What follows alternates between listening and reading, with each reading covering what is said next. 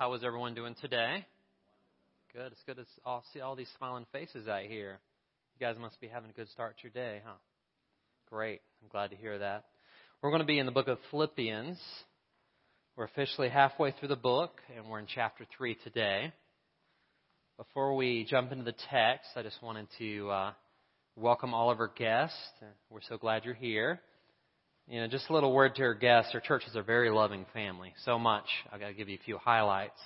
Yesterday, I had a ragtag crew of men show up at my house, and they heard the lawn mowing story last week, so they decided, we're going to help you with your deck.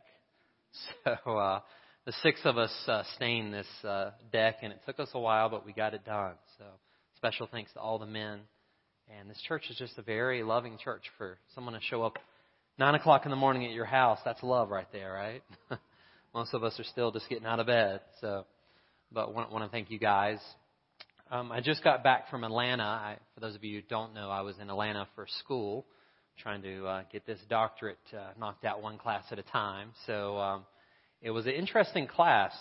A few highlights. Many of you have asked me about it. I go to Columbia International, and it's multiple denominations that come, and it gives an interesting perspective. In my class, I had an African American United Methodist, and she was on fire. She had retired, and she said, "I may retire, but now I'm refiring." And she was just like really fired up, and I'm like, "Whoa, well, give me a little bit of that fire." And we had a person from the Christian Missionary Alliance Church.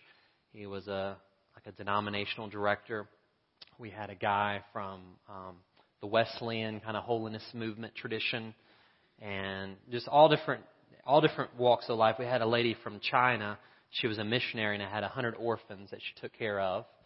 And the professor was a Southern Baptist, so we had a big, diverse. But one thing I learned was that Jesus is greater than all of our denominational differences. Amen. So many times we like to lift up a denominational name, but I think the only name that's worthy to be praised and lifted up is the name of Jesus. Amen. So I'm starting to see a very positive trend. Even among churches, we have our belief systems, but the differences that divide us are small compared to the things that unite us. And Arden First Baptist, we are a Baptist church, but we're going to focus on the things that unite us and the gospel and the beauty of that.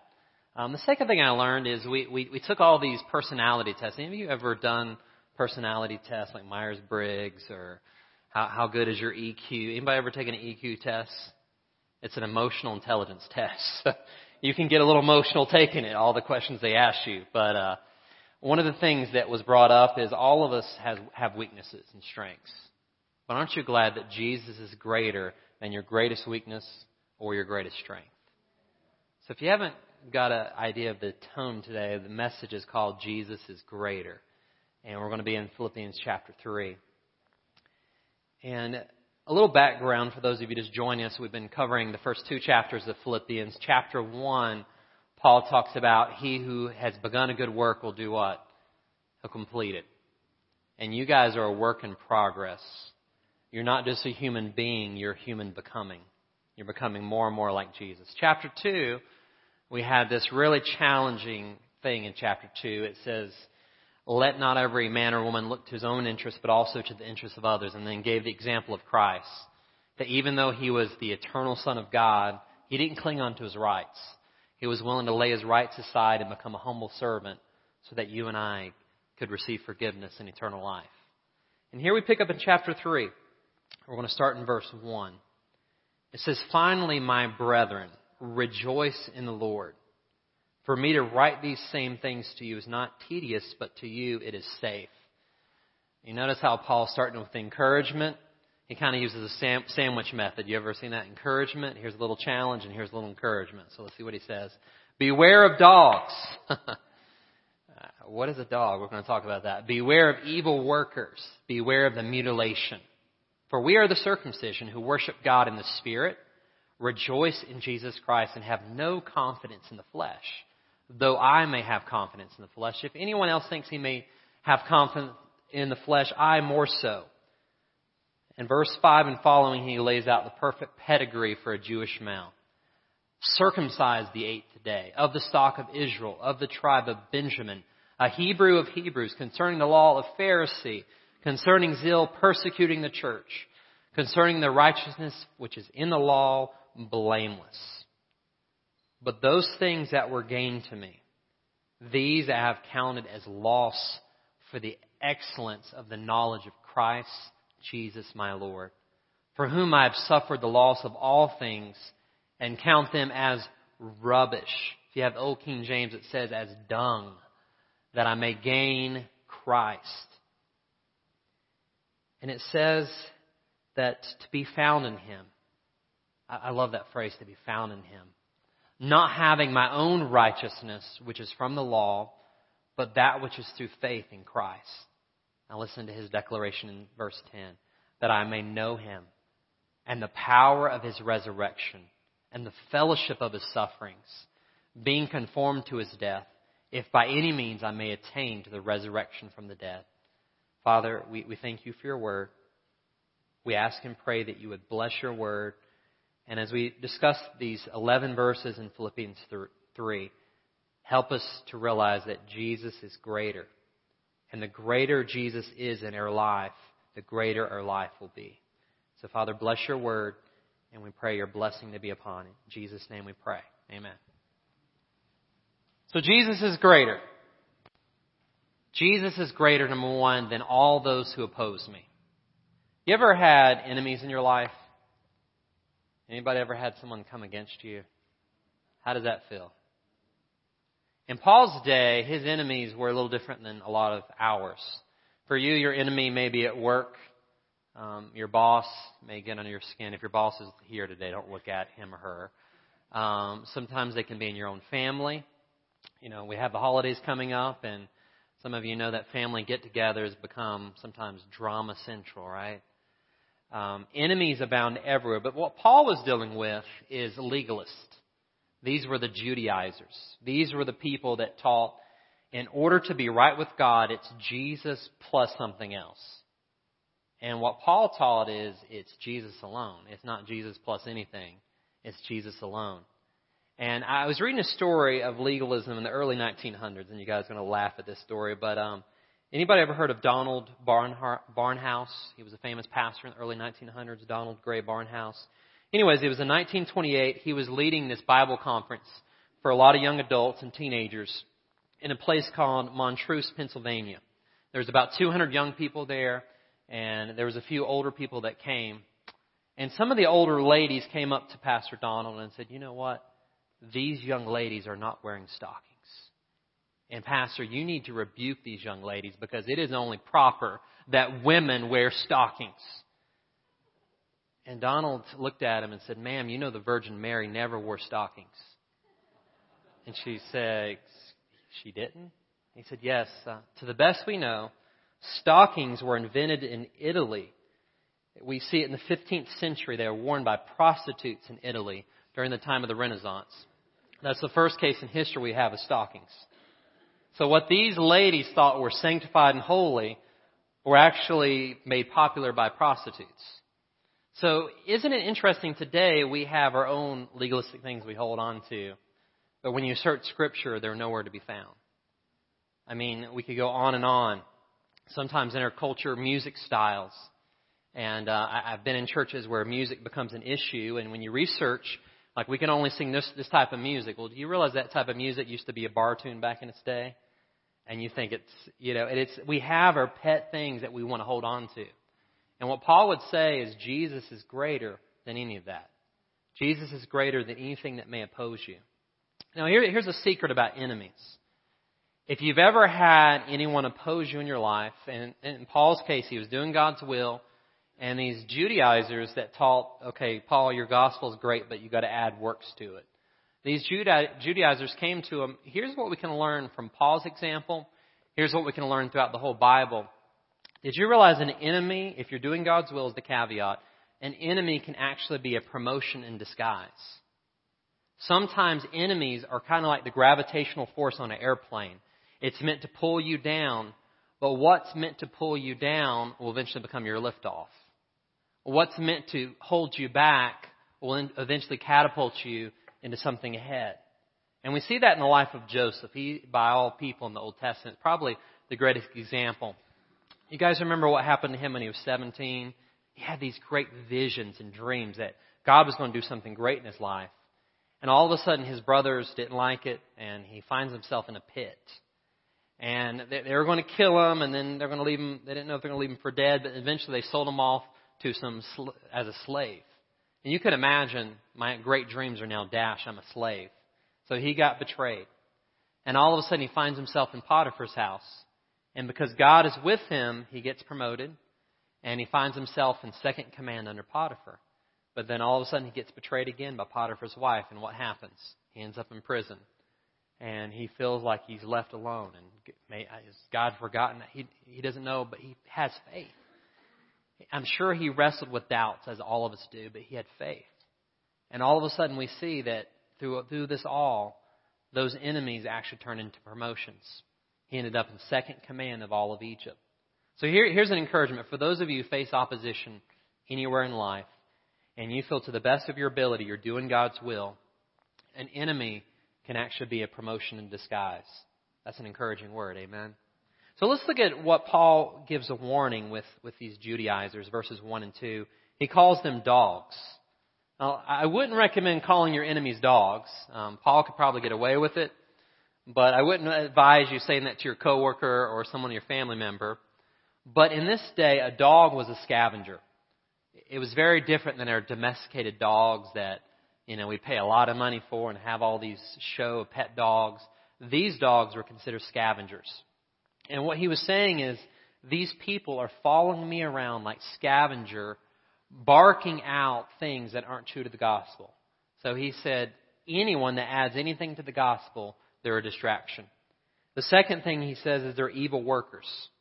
It's great to be a worker for the Lord, but it's not good if you're doing bad things. And these people thought that they were doing great things.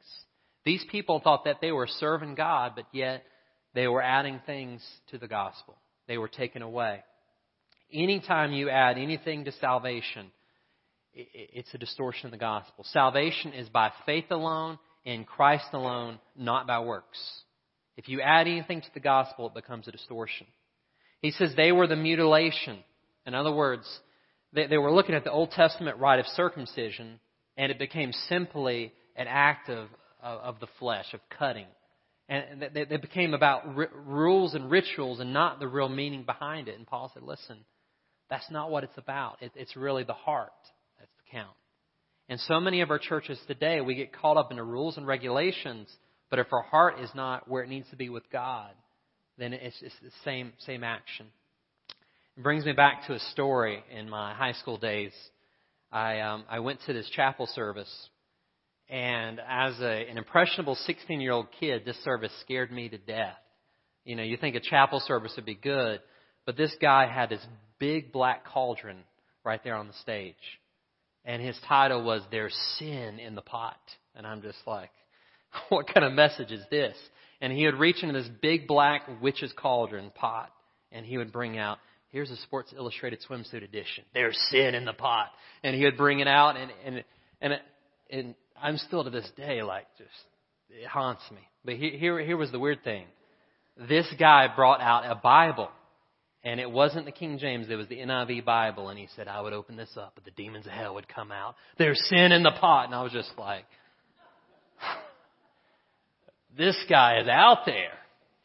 Looking back on that, it made me think of the Judaizers, where they were trying to add things that weren't in the Bible. Rules and regulations and restrictions that aren't found in the Bible, just human tradition. And many of you have had experiences like that in church, where you got hurt because of legalism. And I'm sorry. And I think Paul would say, listen, that's not the gospel. That's not the true meaning of Scripture. So I want you to think about it like this. God's grace is not earned or deserved. Salvation is placing your faith in Jesus Christ alone, plus nothing else. Amen. So Jesus is greater. Number 2, Jesus is greater than all my greatest accomplishments or my worst mistakes. Now, many of you, if you laid out your pedigree like Paul, you would have a long list of achievements. Some of you, it's an academic realm. You've went to school. You've made it through. Some of you excelled in family life. You had a family and you raised up your kids and grandkids. Some of you, it's in the business realm. You've done well financially. All these things can be wonderful. But I want you to know that Jesus is greater than your greatest accomplishments or your worst mistakes. Look at verse 3. He says, "For we are the circumcision who worship God in the Spirit, rejoice in Jesus Christ, and have no confidence in the flesh." So he's saying, listen, here's the thing. Circumcision is spiritual. It's of the heart. You've relegated it to something outward, but really God's intention was a changed heart. He says we worship God in the Spirit. In other words, it's not about a bunch of rules and regulations and restrictions imposed upon you worshiping God. It's you worshiping God in spirit and in truth. And he said we have no confidence in the flesh. And Paul, of all people, could have had a lot of confidence. But he said, listen, I don't find my confidence in anything. So a lady was arguing with her pastor one time. And he was trying to explain salvation's by grace alone through faith. And she said, "Pastor, you got it all wrong. You need to go back to seminary. You got it all wrong." She said, "It's kind of like a rowboat. On one oar you have salvation. On another oar you have works. And together, the rowboat, if you do both, they'll get you to heaven." And she said, if you just have one or the other, you go around in circles. And the pastor said, "Well, there's one problem with your illustration." She said, "What is that?" He said, "Nobody gets to heaven in a rowboat. Your illustration doesn't work. It's by salvation through Christ alone." So if you look at Paul's accomplishments, and we don't have time to go into depth, but he had ethnic pride. He says, "I'm an Israelite. I'm from the tribe of Benjamin, a Hebrew of Hebrews." In other words, if you look at my cultural background, you'll say I have this pedigree. And that exists today. People say, well, look at the family I came from. Look at the social status I came from. And Paul said, that doesn't matter. None of that matters. He was a religious elite. He was a Pharisee. And in my research and studying, I found out there could only be about 6,000 Pharisees at a time. So you think out of millions and millions of Jews, only 6,000 could be a Pharisee. So that was the religious elite. He was basically saying, I was the superstar pastor. I was the elite. But he said, none of that really matters. He said, I had passion above my peers. Have you ever heard the saying that God helps those who... Paul would say, you know what, that's rubbish. Because God helps those who can't help themselves. Because if you can help yourself, why do you need God? Paul said, I put no confidence in the flesh. In other words, it's not God helps those who helps themselves. That's putting confidence in the flesh. It's saying that my confidence is in Christ alone. And only He can help me. And Paul also made a lot of bad mistakes. Many of you who have read his life, in that text he said he persecuted the church. Or kind of the background, Paul was the one who kind of rounded up Christians. And many of them lost their life because of Paul. He was a murderer. And he looked back on that and said, when I look at my greatest achievements and when I look at my worst mistakes, Jesus is greater. Aren't you glad about that? Your greatest achievements, none of those can make you acceptable in God's sight. And your worst mistakes, if you ask for forgiveness, none of those can keep you from Christ. So Jesus is greater than your greatest achievements and your worst mistakes. No matter what you've done, either good or bad, Jesus is greater. Amen? Someone say Jesus is greater. Number 3, Jesus is greater than anything I could gain or lose. Now, verse 7 and 8, I wish I could explain it to you in the original language, but let me read it in English. It says, but these things that were gained to me, I've counted loss for Christ. The word gain and the word loss is an accountant term, a ledger sheet. Gain is on the plus side, loss obviously is the negative side. So he's saying the things that I thought were really good, those things actually kept me from God because they promoted self-righteousness. All the works I did, they were great, but they couldn't save me. So the things I originally had in the plus column, I had to move into loss column because they kept me from Christ. And he says, yet indeed I count all things loss for the excellence in the knowledge of Jesus Christ my Lord. By the way, the word knowledge is not talking about a head knowledge. It's talking about experiencing Jesus. Did you realize that Christianity is something that you can experience? It is not just some head knowledge. It is not just some prayer you pray. But whenever a person invites Jesus into her or his life, the Holy Spirit comes inside of you. And you can have a living relationship with God. Well, some of you say, well, Pastor, I've never heard the voice of God. Well, have you listened? Have you stopped and listened? Many of us, I confess myself, many of us are praying, but we never pause to listen. Have you ever gotten to the presence of God in stillness and allow God to speak to you? Because He does. And if you will linger long enough, you'll begin to pick up on the voice of God. He's speaking, we're just not listening. It's almost like sometimes, gentlemen, when it's Sunday, how many of you are watching the football game today? Some of you aren't. Well, there's something on my TV called the DVR, and it's really helped my marriage. Because whenever my wife wants to talk to me, I just pause it. Because if I'm watching the game and I'm trying to listen to her, I can repeat everything she said to me, but she'll say something, or she'll at least think it. You're listening, but you're not hearing me. And a lot of times we just don't really hear God because we're so busy. B-U-S-Y. You ain't got no alibi. You're busy. And we're just going nonstop. And there's a verse in the Old Testament my dad always quoted to me because I'm on the go all the time. Be still and know that I am God. If we're busy and on the go, it's hard to know that He's God. And Scripture tells us just to be still, take a breath, and understand that Jesus is greater. And I was reading a story about this woman. She was in a boat in the Atlantic, and all of a sudden this storm broke out. And everyone on the boat thought that they were going to crash. It was a horrible storm. And she began to calm the children on the boat by reading Bible stories to the children. And the captain of the ship looked at her through the storm and noticed that while everybody was really freaking out, she was calm. And after they survived the storm, and they did, he came up to her and said, "Ma'am, can I ask you a question? Why did you have extreme peace in the midst of the storm? Everyone else around you were worried. They're caught up in all the wind and the waves, but you had peace in the midst of the storm." And she said, "Well, I appreciate you noticing that." She said, "I'm a Christian, and I have a daughter that lives in New York, and I have a daughter that lives in heaven." And she said, regardless of the outcome of the storm, I knew I was going to see either my daughter in heaven or in New York, so I was okay either way. And when I read that, I was like, wow, that's peace in the midst of storm, because Jesus is greater than anything you may gain or lose. Christ is all and in all. Amen. Jim Elliot said, "He is no fool who gives up what he cannot keep to gain what he cannot lose."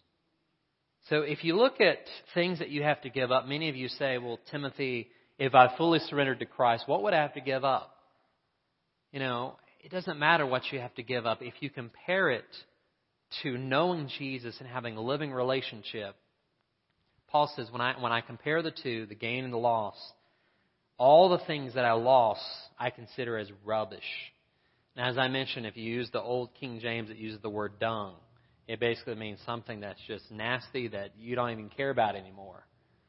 And I think that the truth is that you may have to give up some friends that you used to have. They may not want to hang out with you anymore, but you gain a friend that sticks closer than a brother. You may have to give up some bad habits, but in the process you gain a new freedom and power in the Holy Spirit that you can have victory in your life. You may have to give up some selfish pursuits.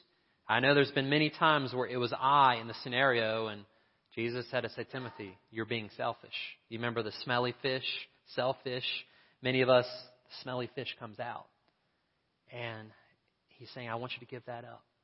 Because whenever you give up your short, small, selfish pursuits, I'm giving you this eternal dream that lives on forever. And what you do on this side of eternity, it lasts forever. Even if you live to be 100 years old, the mortality rate's still 1 in 1.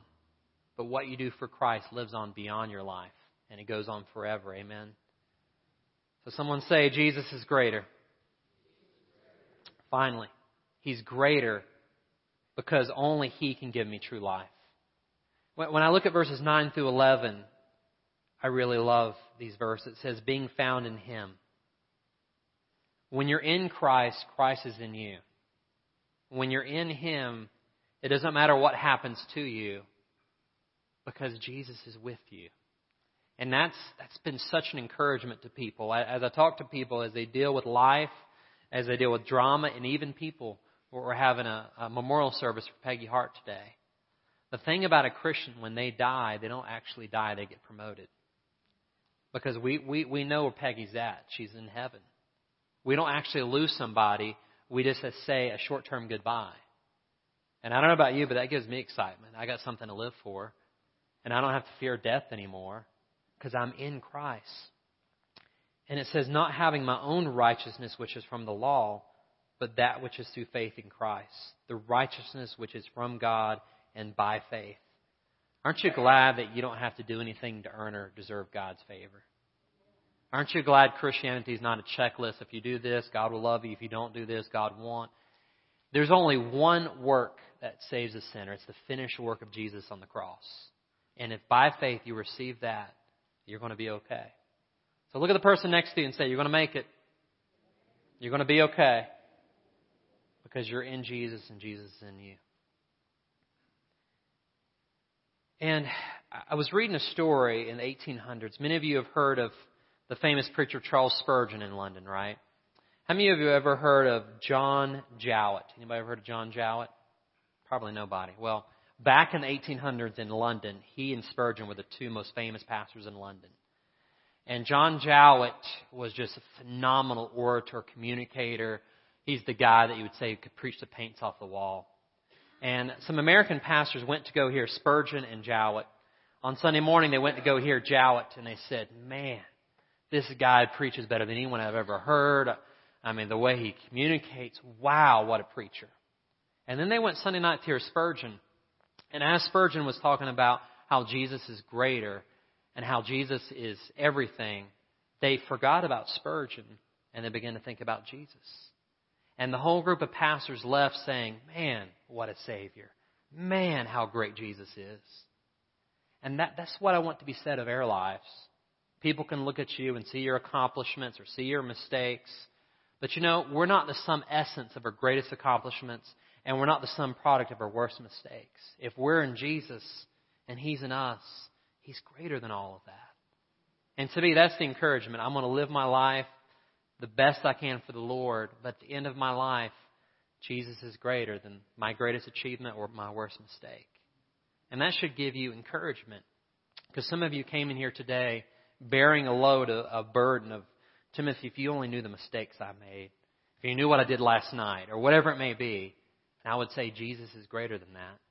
And some of you come in here very successful, and that's nothing to be minimized. That's great.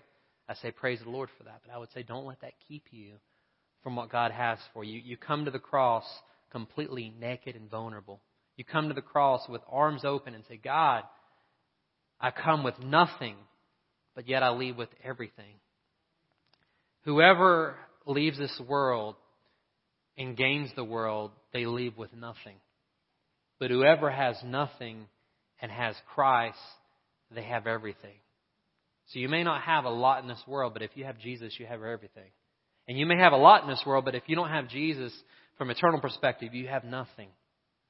So if you are found in Christ, and I want you to look at the rest of the verse. It says, not having my own righteousness. Paul was saying, listen, righteousness is not a workspace. It's not Jesus plus something. It's Jesus alone. And Paul, if he was here today, he'd ask you the question, have you trusted in Jesus alone? Not your works, not your good efforts, not your good deeds. It's great if you've been baptized or been in church or if you give, all those great things, but none of those things save you. It's Jesus alone. And he says, I want to know the power of His resurrection. Now, here's a jewel I can't gleam over. It's just so powerful. This is not talking about just the one-time event of Jesus' resurrection. This is talking about the ongoing power that lives in you. If you have Jesus inside of you, you have the resurrection power. So no matter what happens to you, guess what? The resurrection power lives in you. So if you have a bad day today, guess what? Resurrection power is going to lift you up. If you feel like you're sick today, guess what? No matter what happens, God's got you. Whether I stay or whether I go, the resurrection power is going to raise me up. If you feel like you can't go on because you're depressed, if you feel disillusioned, if you feel like no one understands you, guess what? The resurrection power lives in you. And the same power that raised Jesus from the dead in God's timing will raise you up. Amen. Somebody say amen to that.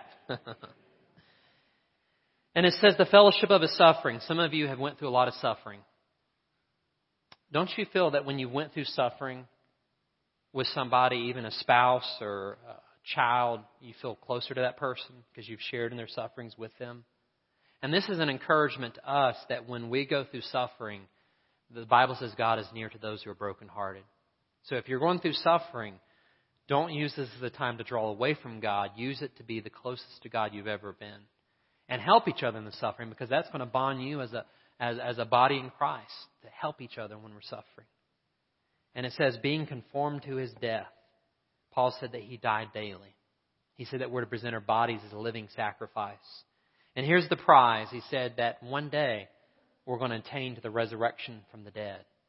So here's the thing. Whenever you and I say goodbye to this world, we're saying hello to eternity. And this world's not the end of us. Amen. When Leonardo da Vinci had finished painting his immortal painting, The Last Supper, he had asked a friend to come look at his painting. And his friend was just obviously mesmerized by the painting, especially the cup of wine by Jesus' hand. He made such superlatives and accolades how beautiful the cup was. And according to the story, Da Vinci said he blotted out the cup and he said nothing should distract one from the attention of the Lord. And as I read that, it made me think that Jesus is greater.